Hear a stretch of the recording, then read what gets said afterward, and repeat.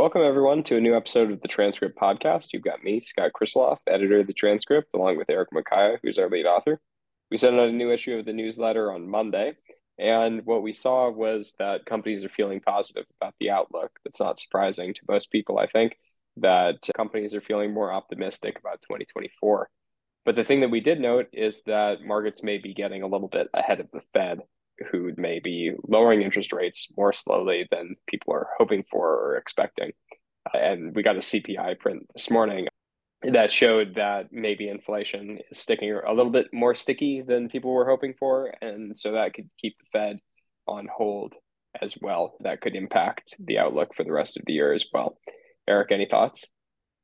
Yeah, I agree. I think what I've seen, especially in most earnings calls that I've read, is that companies are quite positive about the year and especially about the second half of the year, based on the expectations that the Fed will reduce rates at some point during the summer, before or during the summer this year.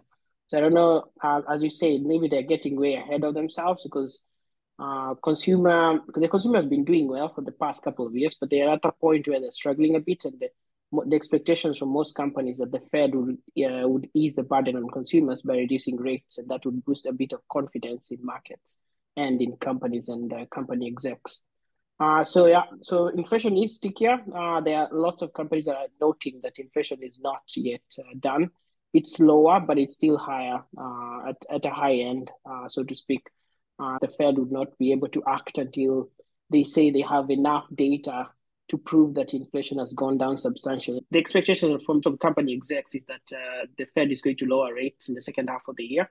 And the most impacted people so far are the lower income consumers. And that has been true for a while. They're trading down pretty significantly. And because of that, I think because of the high prices that they've experienced the past couple of years, they're not able to handle them so well. So most companies especially the retail companies, what I've noted is they're saying that they've hit peak in terms of pricing increases. Because if they keep increasing further, volume is going to decline quite significantly a bit more. Any thoughts on that, and especially on the low income consumer, on how they've been impacted so far? Yeah, I think the lower income consumer is a cross current relative to what expectations are in the market because we've been seeing for a long time now, probably 18 months, that the low income consumer is displaying behaviors of trading down, like you said, more price sensitivity, like you said, and that their balance sheets are getting weaker. One data point that we pulled out that's particularly concerning was from Equifax talking about delinquencies among subprime consumers are as high or higher than they were in 2009, which I think is something that is not on anybody's radar screen. In fact, it's so far off of what people are talking about that I actually don't even know that I really believe the data. I need to go back and look at that data, what Equifax is talking about in terms of subprime delinquencies, because obviously subprime delinquencies were extreme in 2009. So if they are that high right now, that would be a surprise to markets, I think. Any thoughts on that specifically?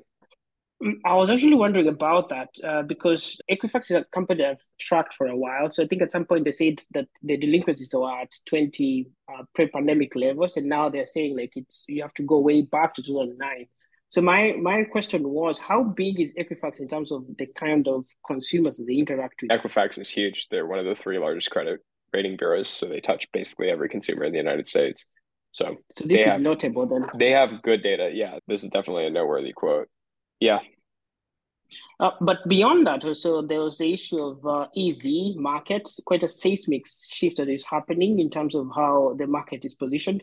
I should say I used an EV for long distance travel during Christmas, and my experience was actually quite negative in the sense of that we had to put up. It was like a 4 hour journey, but it extended to 8 hours, of course, because of bad weather.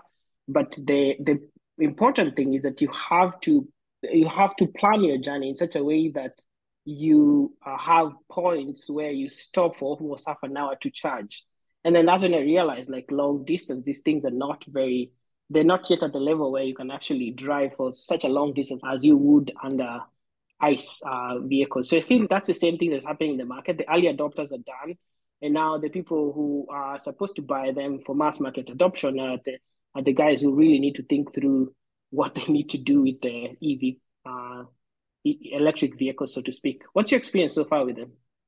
Yeah, this is a super interesting industrial cycle to be watching because obviously the big automakers, GM and Ford and others, Volkswagen, really bet heavily on the transition from the internal combustion engine to the EV.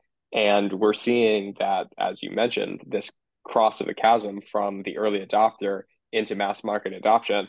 And we may be seeing that the mass market demand isn't there, which is surprising to me as well because I think thinking back 12 months ago when these companies were making these bets, it really felt like we were making a transition to EVs. And so to see that maybe the demand isn't there, again, is surprising. Part of the reason it may be surprising to me is because I live in California and Mhm. Penske was talking about how 50% of their EV sales are in California. So there's a lot of really negative data points around EVs, though, not only from Penske, where inventories are piling up, but also among the rental agencies. Hertz was talking about cutting a third of their EV fleet because there's not demand for the EVs from a rental standpoint. It'll be interesting to see how far ahead of itself the industry got, how big of a glut of inventories will happen. And obviously, as a result of that glut of inventories, there will be a trend towards price cutting.